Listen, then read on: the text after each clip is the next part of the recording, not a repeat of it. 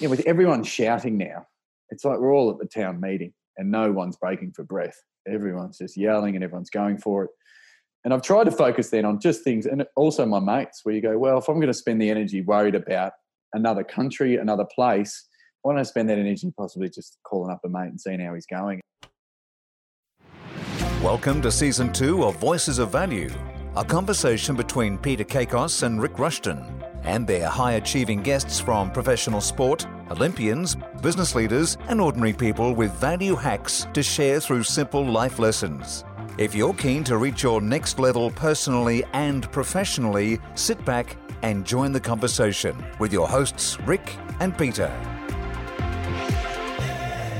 Voices of Value, it's Rick Rushton here in my home office and my good friend Peter Kakos in his home office, and our very special guest in an undisclosed location, corona-free, sub-zero, depth 5 con, I think, warnings flashing behind him, but we'll introduce our guest very quickly in the next few moments. But Pete, it's fair to say extraordinary times in all industries, let alone the real estate industry, professional selling industry, the financial industry, all the people who will be listening to this. So we do start off saying that our thoughts are with everybody, specifically those that have lost their jobs, and what this virus has done has just been incredibly ruthless in such a short period of time. So our thoughts are with everybody. We really want to go with a different spin this morning with our guest. We do indeed, and we've taken social distancing to a whole new level, haven't we here? We have. It's incredible the amount of people who have posted this week about doing Zoom calls and so forth like that.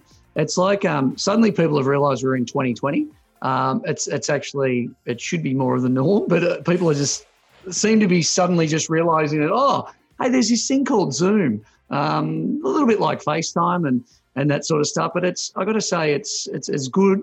Not quite as good as sitting next to you, Ricky, but certainly as good in terms of the quality and the communication, the exchange of information and so forth. So it's terrific we're able to do it, and certainly very respectful of the government's requirements of social distancing, but also really important time to realise that life is primary, business is secondary.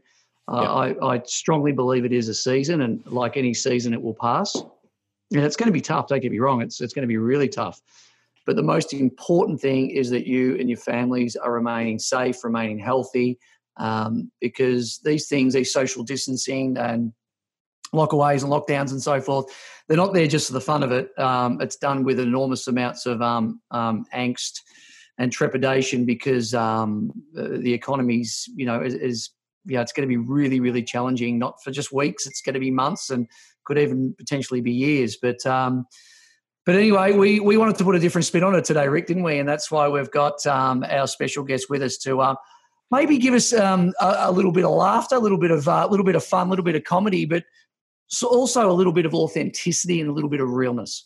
Absolutely. And things work out best for those that make the best of how things work out. So this was something we were originally scheduling to do face-to-face, in person, where we normally record, Pete, in our studio. But when the changes happened so quickly, it was great to sort of get an insight into our next guest's sort of mindset, where he's going, well, let's just make this work anyway. How can we do it? So we decided to go zooming around. Dave Thornton, for those who follow comedy across Australasia, would know the value this man brings to the table. But for those who don't know, this is a comedian who can pack out a theatre, who can be on The Project, who can be on, morning TV, breakfast radio, weekend radio, and always find a little bit of levity in what are serious times. So these are serious, challenging times, but it doesn't mean we have to get too serious about it. We can also find a little bit of laughter, because if you don't laugh at the moment, you almost cry. We couldn't have thought of anyone better to bring to the microphone, again, with safe social distancing, than Dave Thornton. On behalf of all our listeners, Dave Thornton, welcome to Voices of Value. Jeez, if I was feeling down, Rick, I'm just going to play that intro into my ear holes every morning when I wake up, just to remember what I've done, what I've contributed to society. Thank you, guys, and thank you for having me. And in the time we have left, I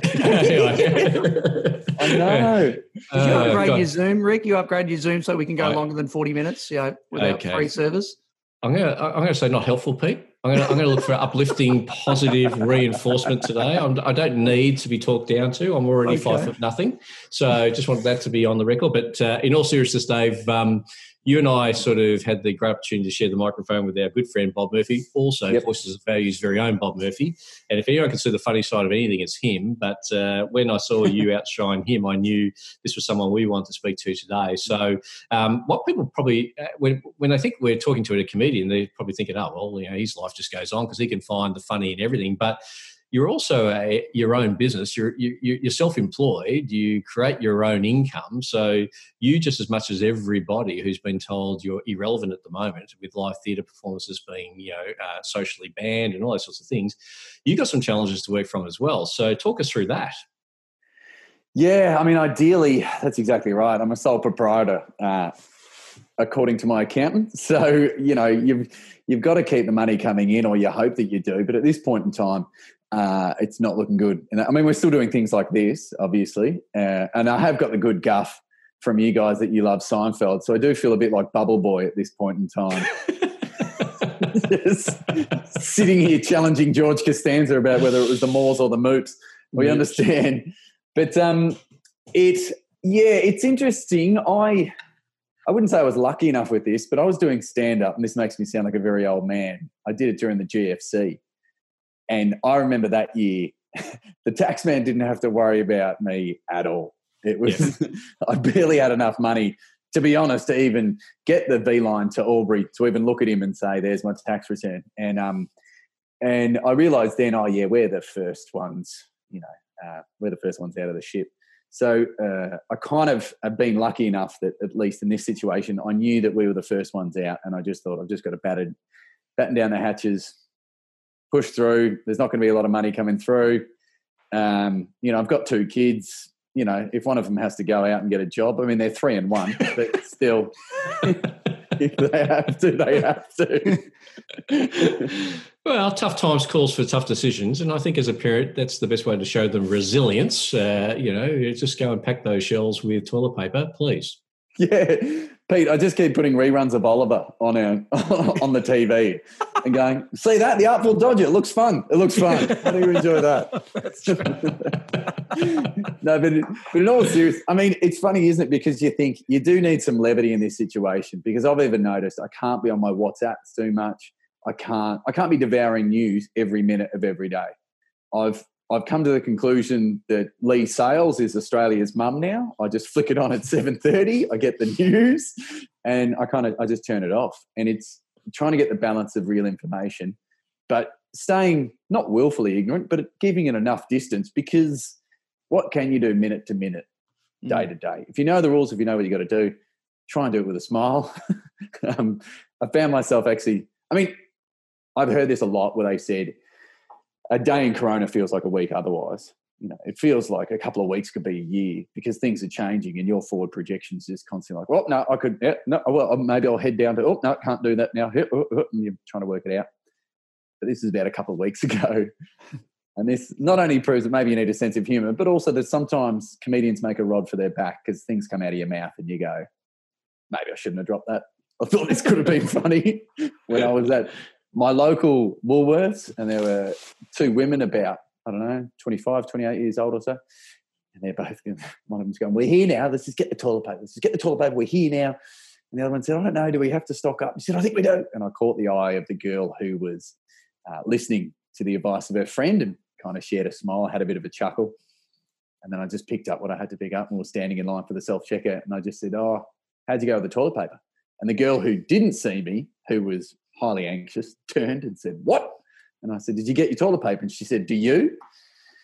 And this is when the comic brain sometimes comes back to haunt you guys, because I said, it's fine. I bought 300 pairs of jeans, so if I crap my pants, I'll be fine. I can tell you the oxygen just absolutely disappeared out of the room.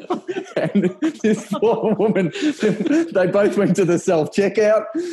I know when I'm not needed at a party, I just get it out of there, and thought, I tried, didn't I? I tried. Yeah. There's a great hack right there, Pete, isn't there, that what Dave does is he gets one news service in the morning. That's enough for him to know what's going on, sort of be in touch but out of reach of this, be alerted but not alarmed, and then go on with life as best one can. And I think the other thing, as Dave mentions there, Pete, and you and I have talked about this a lot on previous episodes, when you think of WhatsApp and Instagram and all the social media at the moment, it's really hard to find, any real value in being on it too long. It just does your head in, I think.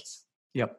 Everyone seems to be an expert on what should be done, and I've heard about 10 to 20 different varieties of explanation around what the virus actually is and what it does, what it clings to, how it affects you, and all that sort of stuff. So, anyone gets a little tickle in the throat, it's like, there it is, it's here. So you're right. The thing that probably I think heightens people's anxieties and anxiety levels particularly, is wondering sort of how long this is going to go on for. And best thing I saw the other week was it's time to wind your clocks forward next week. How about we wind them forward, say 4 months? So I think when you get caught up in how long this could go on for and so forth, and then someone says, apparently schools are going to be shut for the year. And it's just like people seem to be embellishing what could be and doomsday and all this sort of stuff. It's tough enough as it sits here today, as opposed to trying to project out 6, 9, 12 months as to what it can be. Dave, how are you looking at that, say, from your business, and how far are you projecting out, or how are you getting your mind sort of centred in terms of today versus next week versus next month versus next year? But I'm trying to find out through media, because obviously the live performances are gone for the short term. And I mean, I guess when they press the green light back on that, then that's when we'll go. But then I've just been figuring out what other streams of income, how they can come in. Things like voiceovers is still going ahead. Bit of media, not a lot, because obviously anything with a live audience is done. And so looking at little things like that. Also, what you can put online. I shot a special last year, and so we're just putting the last edits of that together, because you figured there's going to be a lot of couch time right now. Yeah. So, putting that out there. And then also just continuing to write, because with a lot of what I do, I did it for free for so long with stand-up that it's not foreign for me to be going, I'm just working and writing new stuff and doing things and then seeing what comes of it, which I'm quite lucky with. Yes, I would like money, and who wouldn't? But yeah, that's just basically, I'm going for it. Just doing half days, like my partner will be in her office for half a day, and then I do half a day, and so we swap the kids and do whatever. So. Yeah, so you make do. It's interesting. For some, it's so foreign. Like, how many people work from home commonly? And it's just like, well, yeah, it's the norm. And for others, it's like, way out of the comfort zone, and they find it hard to sort of not get distracted. Not watching the next Netflix series or whatever it may be, being at home. So it's like in the real estate world, the news came out that there's no open for inspections and no auctions and so forth. Well, there's many agents out there that haven't done open for inspections and auctions, have been doing one-on-one selling for a long, long time. So to them, it's not foreign. So I think it's really, for me, it's understanding sort of where we sit right now and how foreign actually is it, or is it just a reset that sort of needed to happen, and is it a pivot of society that really needed to happen? That's a hard-hitting question for a comedian to answer, but we're going to see what Dave can answer on that, because he is a voice of value. But Dave, what's your comic take on that? Because when times are tough, we go to the political analysts, we go to the financial markets, and we go to our comic genius. Yeah, obviously. Let's go to the guy in the corner that is one rug above an actual clown. With no makeup. Yeah, I couldn't even put the effort in for that. I couldn't even get dressed up for it. A clown that just rolled out of bed. I've heard of having a green screen behind you, but the purple screen, that's working really well. Yeah, I admit, this is my office. Let's peek behind the curtain. I live in Brunswick like all the other Canadians. And Rick's already been here. This is this little office thing here. Yes, it's mauve in the background. I'm not sure what psychologists would say of that. There's this mauve. Well, it's actually the highest spiritual colour, isn't it, mauve? Well, you walked right into that, Peter. I knew the answer, so thank you. No, you just took me for that spiritual soul, yeah. Anyway, Dalai Lama Dave, keep going. Sorry. Yeah, sorry guys. Sorry to all the dream catchers sitting around here, but yes, it's extremely confrontational stuff right now because you've got to adjust, and no one likes getting out of their comfort zone. I mean, as twee as it sounds, I have been trying to focus the information that's coming into my skull. Even some of the nice news about emissions. And again, I'm probably showing my hand here that I live in Brunswick, but the global emissions have just completely gone, well, not to zilch, but pretty low. If anything, Corona will hit 2050 in Paris. Like, it will be, it's amazing. I know there's heaps of people out of work, but if you've seen the footage of how oceans have cleared up and marine life has come back. In China, they're seeing this blue sky for the very first time. Kids don't even know what they're looking at. Like, what's that? It's a blue sky. Yeah, things like, exactly. Looking up from their bat soup or whatever the hell they were doing beforehand. but yeah, so things like that, I think we were at times as well, we talk about we're a community of anxiety. We're a community that feels that we're overrun, that we're over-informed. And I mean, I know that there's an anxiety because of COVID-19, but also a lot of people's lives have then come down a couple of rungs to just relax, I know it's hard in this anxious world, but physically you're not moving as far. You don't have to drive to work anymore. You don't have to, those things are eliminated out of your life. You possibly are doing only the simplest things because we're trying to keep our social distance, or we are when we're recording this, but I don't know how bad it'll get. But, to take that breath and simplify things, even though you might be worried about your income and whatnot, it's not a bad thing. It's not a bad thing to kind of stop and just take stock of what you've got and what you do have and what's of meaning around you.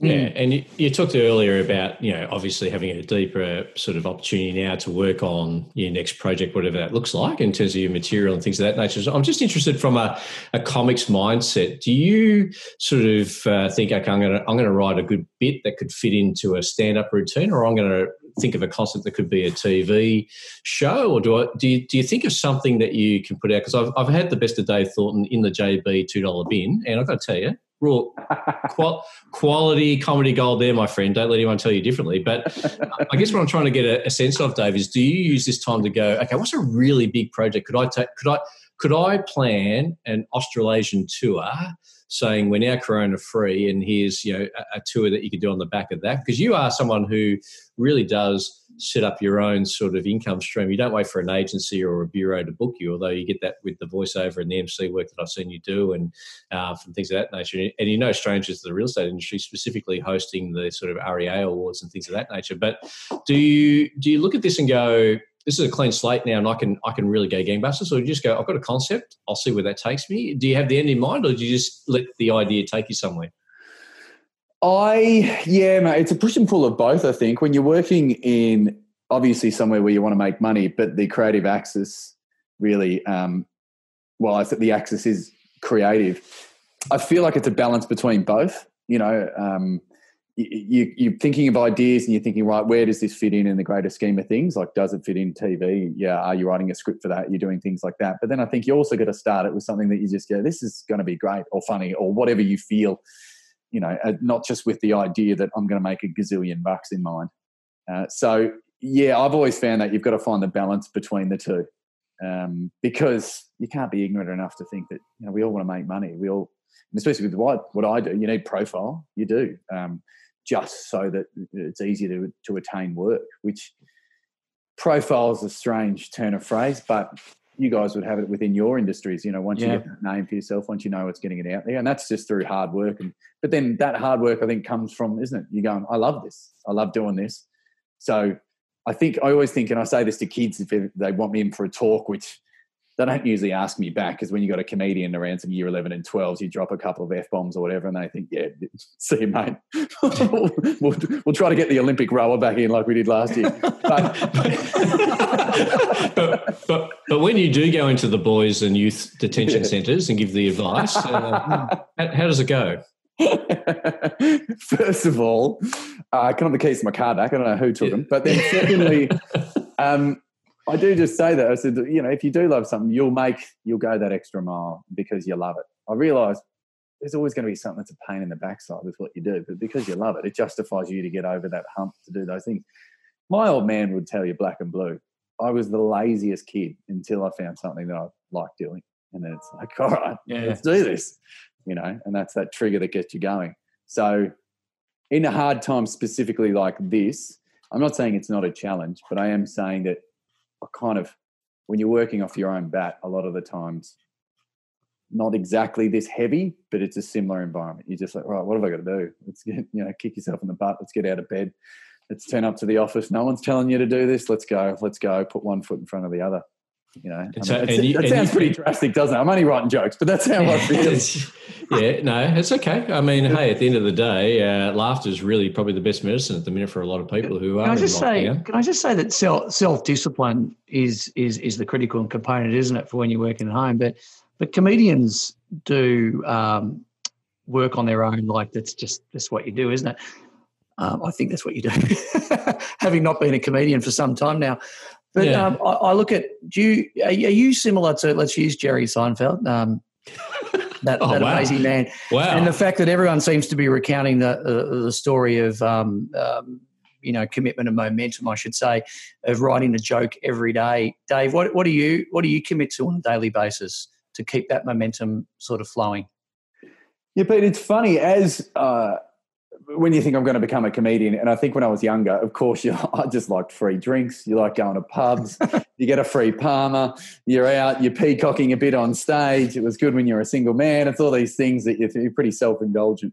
But then as I got older, I quite liked what Jerry talks about, that kind of the craft of the joke. And it does take discipline. And even before I met my partner, before I had kids, I had to be disciplined to say, right, well, get up like everyone does, go get a coffee, come back, sit at your office. And I basically found out about 4 or 5 hours I can sit at my desk, not necessarily writing jokes, but just doing stuff for the business, for, whatever it might be, trying to organise this, organise that. My favourite thing is sitting down and, trying to nut out a joke. And I'm not even kidding. You can spend an entire morning. And I would hate to have a GoPro in this office of me pacing around, flicking a footy in my hands, talking to myself like I'm actually insane, just working through the ideas of what this can come out, or how can I come at it from that angle, do all that kind of stuff. And I don't know if you guys... Bit of improv and all that sort of stuff. Self-improv, which is an unfortunate turn of phrase now that I've said it out loud, but you can see it here, and for your listeners, obviously they can't see it, but there's all the Post-it notes, there's all these yellow squares. They're premises that I really enjoy. This is for the new show that's supposed to happen next year. The pink ones are the ones I think are already landing. And so I'm like, yep, they're good. They're like, I reckon they're pretty watertight. They'll be fun. And then I just try to move them all across to the pink Post-it notes so that you fill an hour's worth of jokes. And you're obviously a fan of Days of Our Lives. I noticed you had a picture there from one of the actors from Days of Our Lives there. Mate, if you actually do look at it, there was a young Dave Thornton when he graduated years 12. Stop it. Now, for those listening, that's a man with blonde tips, spiky hair, a lot of pimples, what you could possibly call a goatee, and a big hook pirate earring. Hello, ladies. Hello. There he is. Yeah. So you weren't single. I can't believe you waited so long to get snapped up. Yeah, you won't be single for long, I wouldn't have thought, looking at that. But can I also just I'm going to see if I can join the dots here. Did you get lots of reports that said words to the effect of young David could do so much better if he didn't distract other people and concentrate on doing his work? Look, weirdly enough, Rick, God, now that you've attracted my eye to that photo, I think my virginity's grown back. I should not look at it. Sorry. That's horrendous. Weirdly, I've said this is a lot with comedians. Some of them are really loose cannons, don't get me wrong. But I was almost the guy next to the loose cannon because I could rip off a couple of what I thought were pithy one-liners and kind of rile the teacher up. But I knew where the line was. But then I would needle the bloke next to me who's really going to get the suspension because I think I had too much possibly self-preservation. Someone called me a pussy. But, I mean, it's how you view it. But really, so at school, I knew when to play up, but I also knew, okay, it's time to work. So I don't know if the teachers would call me a recalcitrant or, some kid that was so disruptive. I could, but I think there were plenty worse kids than me. So let me ask you this one then. Did you find comedy or did comedy find you as your profession? Oh, geez, now we're getting into it, aren't we? I mean, I always say that. I joke in interviews and they say, how'd you get into it? I said there was actually some Buddhist monks who were practicing the art of comedy, and I floated down in a wicker basket, and they said I was the chosen one. But I don't. but in reality, I think it's my father was a huge Marx Brothers fan, and he loved Abbott and Costello. He loved the Warner Brothers cartoons, all those things, and they were just ad nauseum on in our house, and he just loved that. And I think of my old man on weekends, he was always laughing with his mates, and it was so much more fun for me. And I think I had an intrinsic connection with having more fun than what he was like during the week when he was working and just plodding through life and going, oh, this is hell. He was a cleaner. He was in a band, but it didn't work out. And then he had his own cleaning business, which was quite successful, but, you know, he had sciatica as he got older and stuff like that, so it wasn't enjoyable for him. And I think it made an impression on me that the weekends were so much more enjoyable than the weekday. And I do say this, I genuinely believe this. My first gig, I think, my father passed away when I was 19. My first gig was basically his eulogy. Like, it was basically, I got up, I told some stories, and I know now in hindsight, for any budding comedians, weddings and funerals, they're really flat tracks. People laugh at anything. And and I kind of, it was fun. It wasn't like the next day I went to a comedy club. It was maybe just planted a seed, or just maybe I like performing. And like I said, he was in a band, I think. Was it in my blood? I don't know. And then I think with him passing away, I was like, oh, you can have a really crap job for the rest of your life and then gone. And so to have that lesson at a young age, I thought, oh, you know, and it sat there, and it wasn't until I was probably 23 or so that I thought I'd give it a shot. And I think I gave it a shot because it looked simple. You know, it's you with a mic, you're talking crap. Oh, great, let's do this. And then found out it's really hard, guys. It's really funny you say that about where that came from, say, a eulogy at your dad's funeral, which would have been an incredibly sad time, but there was some good that sort of came out of that event. And I was reading something yesterday about all the businesses that were born out of the crisis of the global crisis in 2008. And the Instagram came out of that, and there were several others that sort of came out of that. And gets you thinking of there's got to be something behind this time. You can't help but feel it is someone has hit a reset button. It is time for the world to have a good look at themselves, but it's also a good time for individuals to have a look at themselves. And what you just said then, Dave, is so good. I mean, you know, you could spend your whole life doing something you don't love, you're not passionate about, but there's a lot of things that are born out of times like this, and not by choice. And unfortunately, you know, people don't have the choice. That's just, this is where you need to go. This is not a choice now. This is the direction you absolutely need to go. So it's interesting. What I want to know is, they say that 21 days to form a habit, then consolidate it's another 28 days. There's a lot of habits that are going to be formed over the next sort of 4 to 5 to 6 weeks. It may even be longer. Who knows?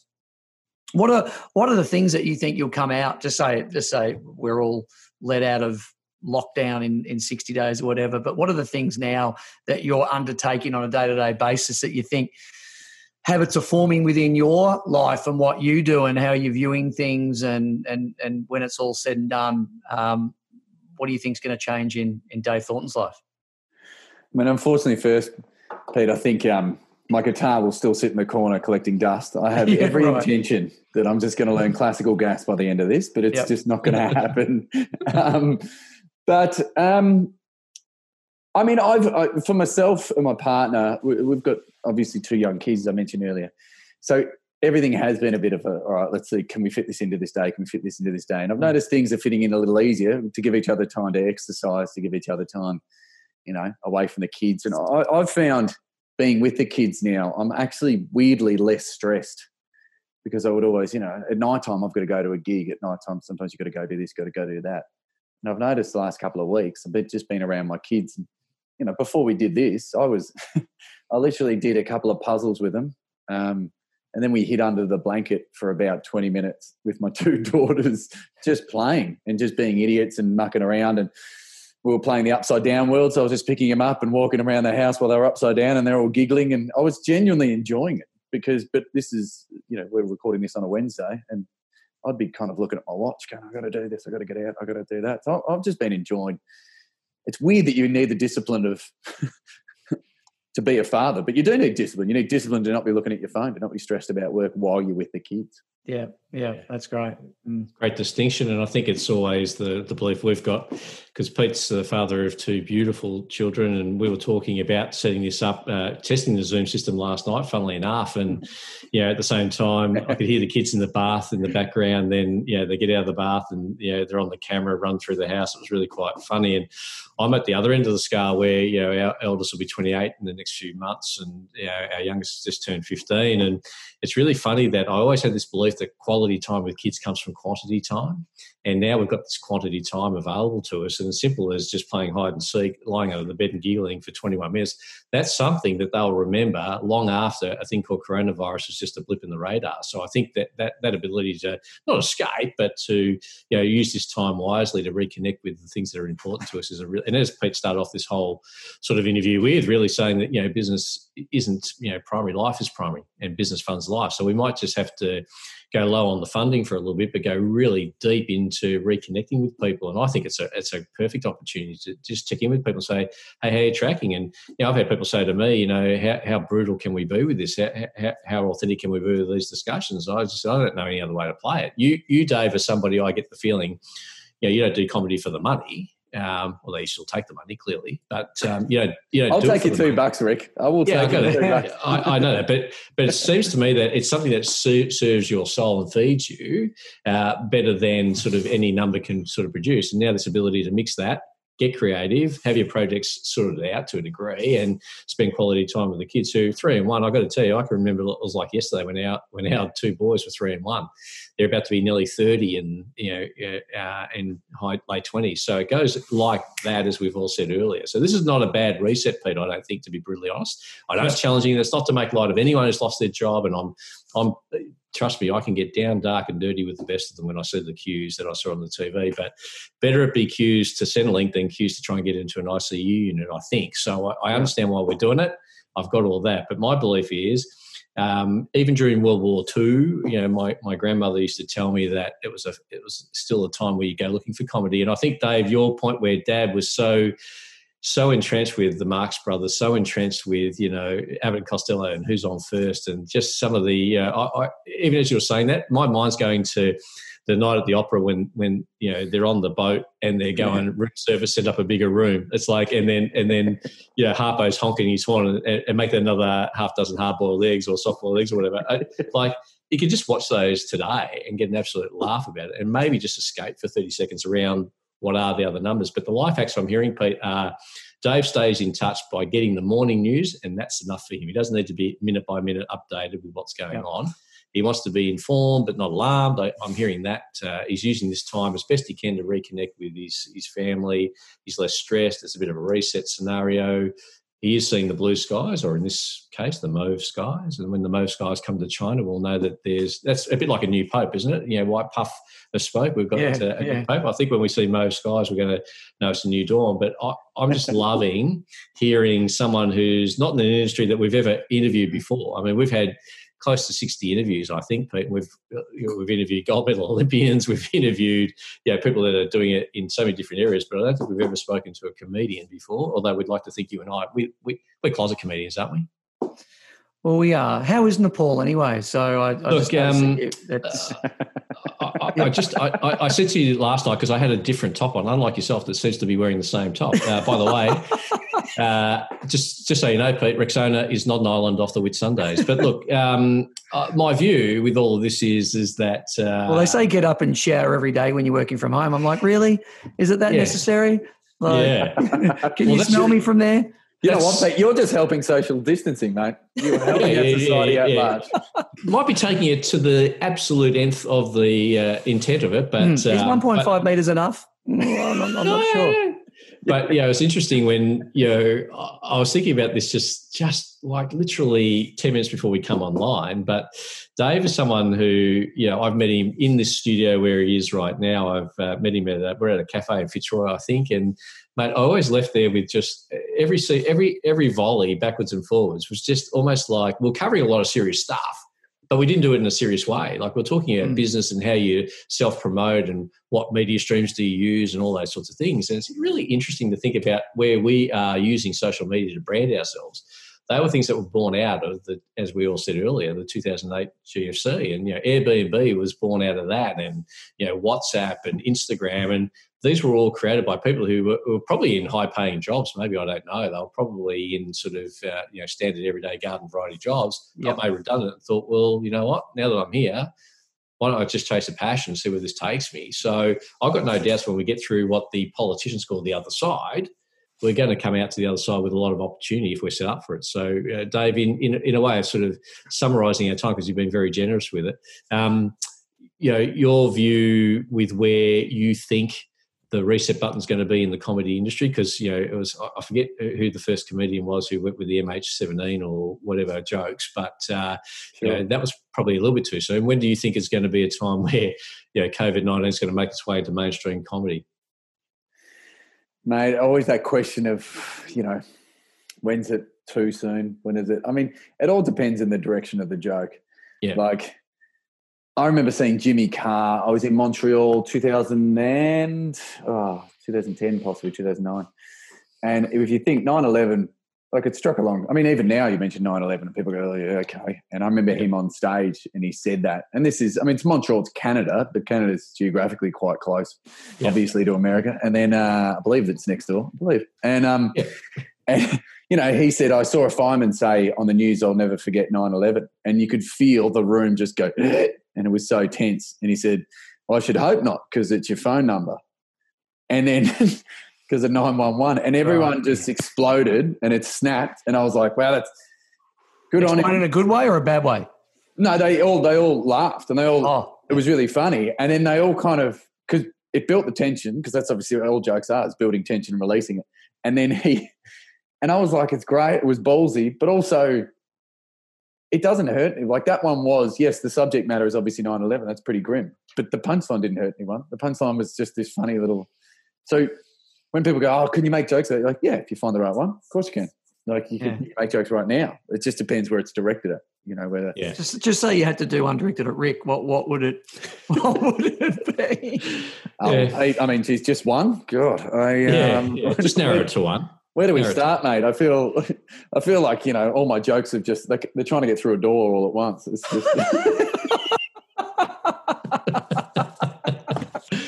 what I'm hearing there is I'm at least creating a lot of leverage for this man to come out the other side of this with. He could do a whole comedy. It's a wealth, festival. It's a comedy festival on the Rick Rushton show. I think we should be doing that. There should be a whole series. Someone call it a cesspool, but a wealth. Yeah, that's right. A wealth. That's right. That's exactly right. A wealth. That's what I'm sort of thinking. I mean, some people come out with really funny stuff just anyway. Because my neighbour, I was just talking to him about it, and he was like, oh, the pasta and rice is gone. He's gone, I can't believe COVID-19's just beaten everyone's food allergies. Like, no one was allergic to gluten for that 2 weeks. Everyone was like, no, it was just a party trick. I just wanted to be interesting. I just grabbed the rice. That's I was like, it's a great joke. So you just never know.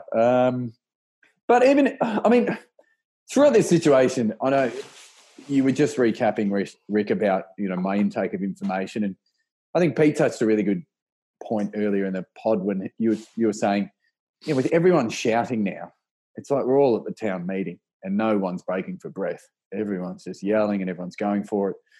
And I've tried to focus then on just things, and also my mates, where you go, well, if I'm going to spend the energy worried about another country, another place, why don't I spend that energy possibly just calling up a mate and seeing how he's going? And some really nice stories. One of my mates, his business, he's got a party hire business, marquees and furniture and whatnot. And obviously that's fallen off a cliff, and the poor bloke's not great. But then I spoke to him yesterday and he's saying, well, I've got all these vans, they're not getting used. Either I can hire them out possibly, I can get them moving. If not, maybe I can, just do volunteer work with them to move food around to get to people now that don't have a lot because of all the supermarket problems and things like that. And we were just talking about the thing of just moving, just going and just moving, rather than falling in a heat and just going, it's not working, nothing's happening, just moving and getting things done. And I got off the phone to him and I was like, this bloke's in a far more stressful situation than I am. And I was just up and about, just hearing that he was getting himself and, just getting out of bed and putting one foot in front of the other. Yeah, and I think that's the real message there, isn't it? It's sort of, the best way to get through this is to make sure everyone else in your social sphere and family and friends and networks are getting through it too. And by serving others, you sort of serve yourself to a degree. And, it's not about being selfish, it's about being self-interested enough to go, I'm going to get up. If you do work from home, and I've been working from home for 4 years, so I don't have the issue with working from home too much because I get into the discipline. As people are saying, if you're not showering, admittedly, I don't wear the same sort of Boston, UK sort of hoodie that I've seen now twice in Zoom in the last 12 hours. That's all I'm going to say there, Dave. But it is good to sort of just get your mind focused on, before I get too immersed in what I'm doing, let's just check in with those that I care about the most and see how they're doing. And then by serving others, we tend to sort of serve ourselves getting through it. Does that make sense? Yeah, and I, like my Oma, my Dutch grandmother, she lived through the war. My grandfather was a prisoner of war, and she had British soldiers. She literally hid British soldiers in her roof, which I don't know if they're under attack or she was having an affair, but either way, she was fighting a good fight. But right next to the bottles of sherry all lined up. I did some research and noticed there was no bombing in your area. Yeah, but what are you going to do? What are you going to do? Seemed like a laugh. But and she said something to my mum, actually, because she passed away when I was 12, but she said something to my mum where she said, just grumpy people are kind of grumpy people no matter what the situation is. People who are, they really are. She said it's like old grumpy people with just young grumpy people who got old. It's not. Yeah. It's that thing of she was always in a reasonably good mood, and then as I got older and realised she'd been through 2 wars, she'd lived it. They've migrated over here, learning new language. Like so many family stories from Australia, where you've usually got somewhere in the family they've been moved across to the other side of the world, and she made a choice to be happy. Where I'm sure the stuff she saw, and I'm sure the things she went through, you could just be bitter for the rest of your life. Yeah, perspective is a wonderful thing, isn't it? I can remember going through when my nan was alive, and I used to speak to her quite regularly because she was just a laugh. She was such a, and she at 90 was learning German, which is really an amazing thing to do at 90, to learn a language. But even more so when you understand that her husband was killed during World War II by a German. So that was a massive lesson she taught me. But I always remember saying something to her about the time when Gay and I had bought the business that I'd been working in for a while. And I said, we're doing it tough, then, this, that, and all this. So she goes, oh, well, darling, when your grandfather was your age, he was actually fighting in the war. And I go, wow, just give me a whack with a stiff uppercut. That's magnificent. Let's just go, as tough as it is, bloody hell, let's put it into perspective. This is sort of challenging times our sort of grandparents lived through, and that was their new norm too. And I think the good news is, unlike them, when we get through the other side, we'll have technology and we'll have opportunity. And I reckon they just had opportunity. I don't know that they had a lot of technology from that stage of point to get going. So just on that note, it's funny you bring up like the wars and so forth, because I often think back, and I had a great grandfather that fought for England in World War I, Australia World War II, and other members of great uncles and so forth that fought in wars. And you do think back and think, well, I don't know what it felt like then, or the Great Depression or whatever it is, but you can't help but feel that there's that a little bit of that sentiment for 2020. Obviously not as bad as that, but in other ways it probably is as bad as that. Certainly financially, but it could be as bad. But war's a whole different ball game. But it's funny and quite humbling to think that. This is very real, what we're in right now, and still I think there's people that don't appreciate the seriousness of the virus and what it actually does, and how quickly it can be transmitted, and the mutation and everything like that with it. So it's very real what we're in, and it's time for us to do our bit, to get through it and protect the health and safety of others as well. But it's also, at the same time, it's great to hear from guys like Dave who like anyone has a business now that's basically come to a screeching halt, and he himself, it's just quite amazing to think of trying to, you do humour for a living, and how do you put humour to something that is so serious and so forth. But at the end of the day, we're a resilient bunch, humans, aren't we? And we and you got to find something to laugh at, because misery does love company, as we commonly say. And if you don't surround yourself with people who are going to bring a smile to your face, who let's ride this thing through together. Let's not do it in isolation. Whilst we're isolated in some ways in our houses, we're not isolated by way of how we're connected. Because imagine those days when you're isolated and you didn't have the internet. Imagine that. I mean, that just goes, wow, I couldn't imagine not being able to pick up a phone or see someone face to face. I mean, you know, my little boy turns 5 today, and he was on the kitchen table opening his presents with his grandparents on FaceTime, watching him and chatting. He was none the wiser. That's just a natural thing for him. And I was got to sit there and go, wow, it's pretty easy to feel miserable, but it's also, it's very easy if you allow yourself to feel incredibly grateful of opportunities and so forth. And what, you know, I hope, and I'm sure we will, slingshot out of this.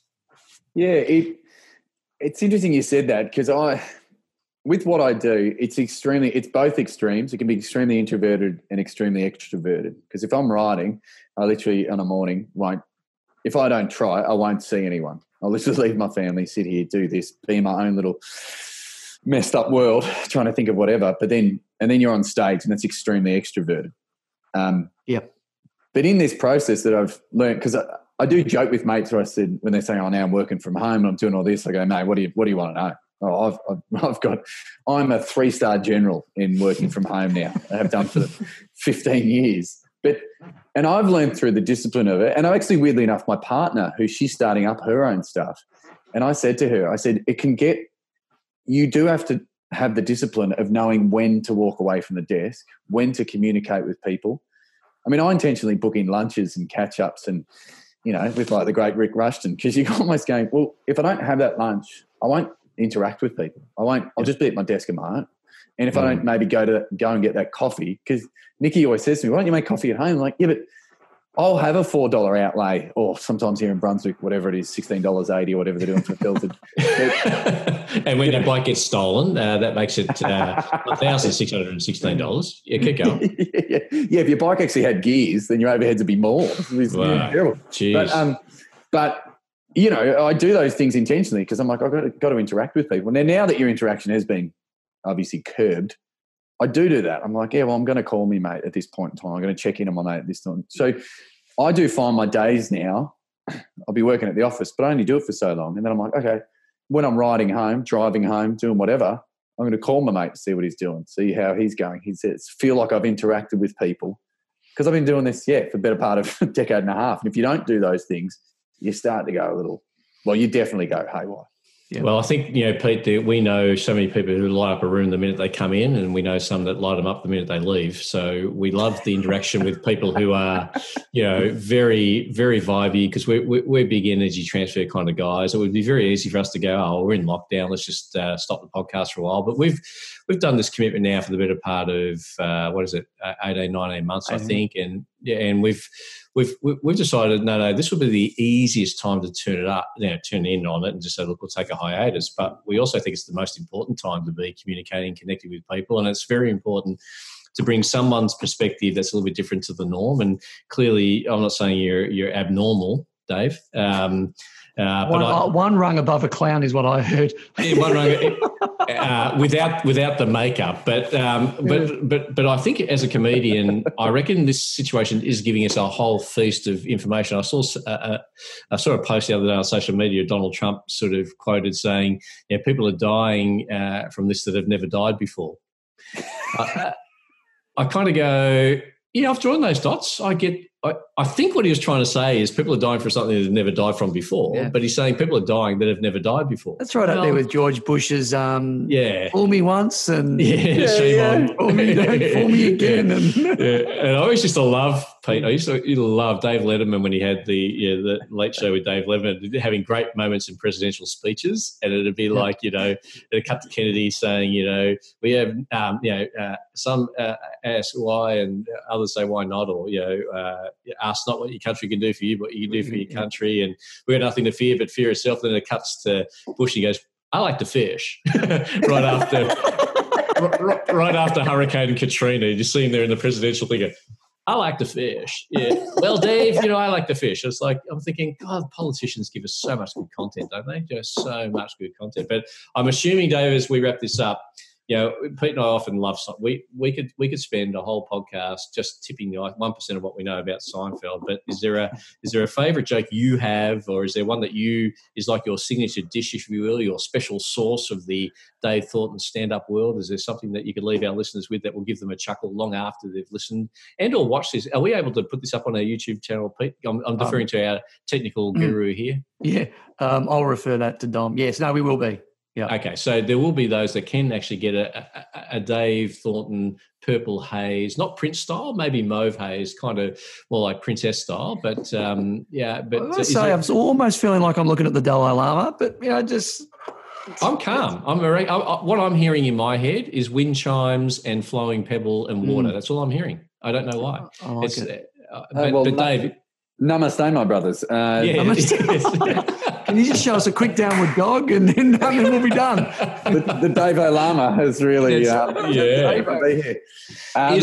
there something you can leave our listening and or viewing audience with if they're watching us on YouTube? Well, genuinely, this is an old bit of mine, but it's all true, for better or worse. And this is usually what I do. I tell at these at corporates and things like that, because obviously you can't tell two reader stories, but this is all true. Remember the first time I was working, think about it now, it's probably would have been over 10 years ago, at least 12 years ago. And I got my first ever gig working in radio, and I was working in Nova FM, Melbourne breakfast over the summer with Dylan Lewis, who's a wonderful dude. He used to host Recovery on the ABC, and a very left of centre guy, but a lovely human. I was also working with Sophie Monk, and and because I was a single man, my ego thought, oh, geez, I'm doing all right. I reckon I can. And I reckon Dylan was winding me up too. And I'm 100% sure I was never in the game. And but we were live on air, and I remember Dylan said, the world is covered in leather, but your feet can be. The world isn't covered in leather, but your feet can be. And I'm looking at him, I don't know what that means. I still probably don't know what that means. And he said, that's a quote from Tibet. Now, we're all still silent because I don't know how to follow that up. And we're live on air. And then Sophie, who's sitting across from us, says, what's a Tibet? And this is when I realised I could never be with a woman like that, because the stupid things that come out of my mouth. I said, man, what hope does Tibet have? Even a monk doesn't know where it is. That's good. How quick is that? What we call that in the comedy world, Pete, just in case you're wondering, we call that the double puncher. That's the jab, jab, bang. It's sort of lead them in, jab, jab, hook, bang, done. Which love is it. Yeah. So did you need to audition for the Bachelorette when Soph was on, or were you already voted off immediately? I think from that work, Pete, they were like that. Man, they were already practicing social distancing at that point in time. They were ahead of the curve. They were like, "No, Thornton, you need to stay away, mate. Maybe give it 1 to 1.5 kilometres or so. That'd be good." Dave, if someone wanted to connect with you that's been listening and or watching today through our podcast, what's the best way for them to get in touch with you? Obviously, I'm on all the socials at Dave_Thorno. For any foreigners that listen to your podcast, that's what we do here in Australia. If there's a syllable we don't need, we just drop it right off. So Dave_Thorno, that's on all the socials, Instagram, Twitter, and my Facebook page, which is strangely Dave Thornton's Facebook page. Perfect. And we just want to send a special shout out, Pete, don't we, to one of our good friends of this podcast who will be listening from all the way from Warrington in the UK, Paul McGee, the sumo guy, who effectively has come on our program more than once, a best-selling author, about to publish his 12th book, I think it is, and we know that he has tested positive for this particular virus, and we are so much sending our love to you, Paul. And I know Pete and I responded pretty much the same time that when you hear that it's someone close to you that you know and love, like we do with you, we are sending you lots of love. But the thing I know about Paul is he'll be loving this exchange with Dave Thornton, because if there's one thing that really unites Paul, myself, and Peter, in our own minds, we are closet comics, but we'd never have the balls, I don't think, to stand up with an open mic night and have a crack at it. But we think we go okay. But actually, just on that, Dave, have you got anything, any jokes around English people that we can? Yeah. By the way, we always normally give him a whack. So he's given me a few this week in terms of Liverpool and the facts that I'm not sure what's going to happen with the EPL season, but. Of course. You're pretty much the same as Wigan now. Everyone's the same as Wigan. Which, by the way, he barracks for Wigan Athletic, which would be a bit like barracking for Port Melbourne. If you barracked actually for Melbourne in the AFL, it'd be ridiculous that you barrack for Port Melbourne. But he's got that sort of, do you know what, Dave? Yeah, he's a real lovely, funny guy. But he'd be saying, give me something. So what can you give our friend, the sumo guy? Oh, geez, here we go. We're on the spot. I mean, the only thing is I always wind up, because Englishmen always love that we're some province or some colonials that are always caught in the arse end of the world.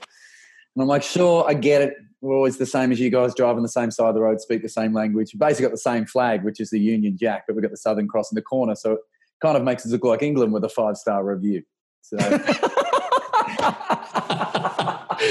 I'd say that's probably an 11 out of 10 to McGee. Bang on. We're using it, aren't we, Pete? We've got to get on to him before writing it down as we speak. I've actually jotted it down in red, people, in red, because that's when you know it really matters, when it's in red pen. But let's not tell him.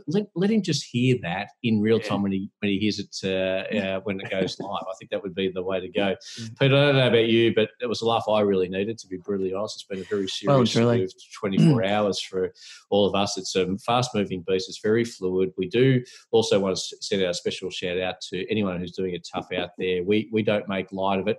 We're certainly aware of the challenges, and we know it's sometimes like your right arm's just been lopped off, and we get that sense too. But we did want to keep our commitment to keep you informed, to have a chat, to see if there's any life hacks there. I think we've learnt so many things from our engagement with Dave today, and the fact that he's just so willingly come on. He would do it for $2. We don't even have that to give him, to be honest. Although if we could get it to you, I don't even know how we get it to you right at the minute. But Dave, we want to send it to you. We're going to send it to you in a credit for hand sanitizer and tissue paper going forward, and you can cash that in about October in 2020, because that'll be worth about $2 by then. It'll be in those bins where the quality works of some of the best comedians, not mentioning you, of course, are in at the JB Hi-Fis and things of that nature. But Pete, I'll leave you to wrap up, because it's been a real gift for me. Yeah, look, I mean, it's really trying and challenging circumstances that you come onto the show, Dave, and as Rick said, it is our commitment to bring the real life stories and the real inspiration to others around in times of need, and none more so than right now. So thanks for coming on. It's such a really, really challenging time. Particularly the last 24 hours has been incredibly challenging for many. All I ask is that you come back on at the end of the year. Let's see how we've slingshotted out of this. Let's get some Dave Thornton, some more humour, and let's just bring so much more love to people now. But what you've provided us today is a good laugh, mate. You're a great man, and thanks so much for all that you've shared for us and our listeners. It means the world to us. So thank you. No, thanks, Pete. Thanks, Rick. And I'm really looking forward to seeing where my name sits in the litany of guests that you've had. I saw it's Olympians, like captains of industry, and then just professional moron episode. One this is.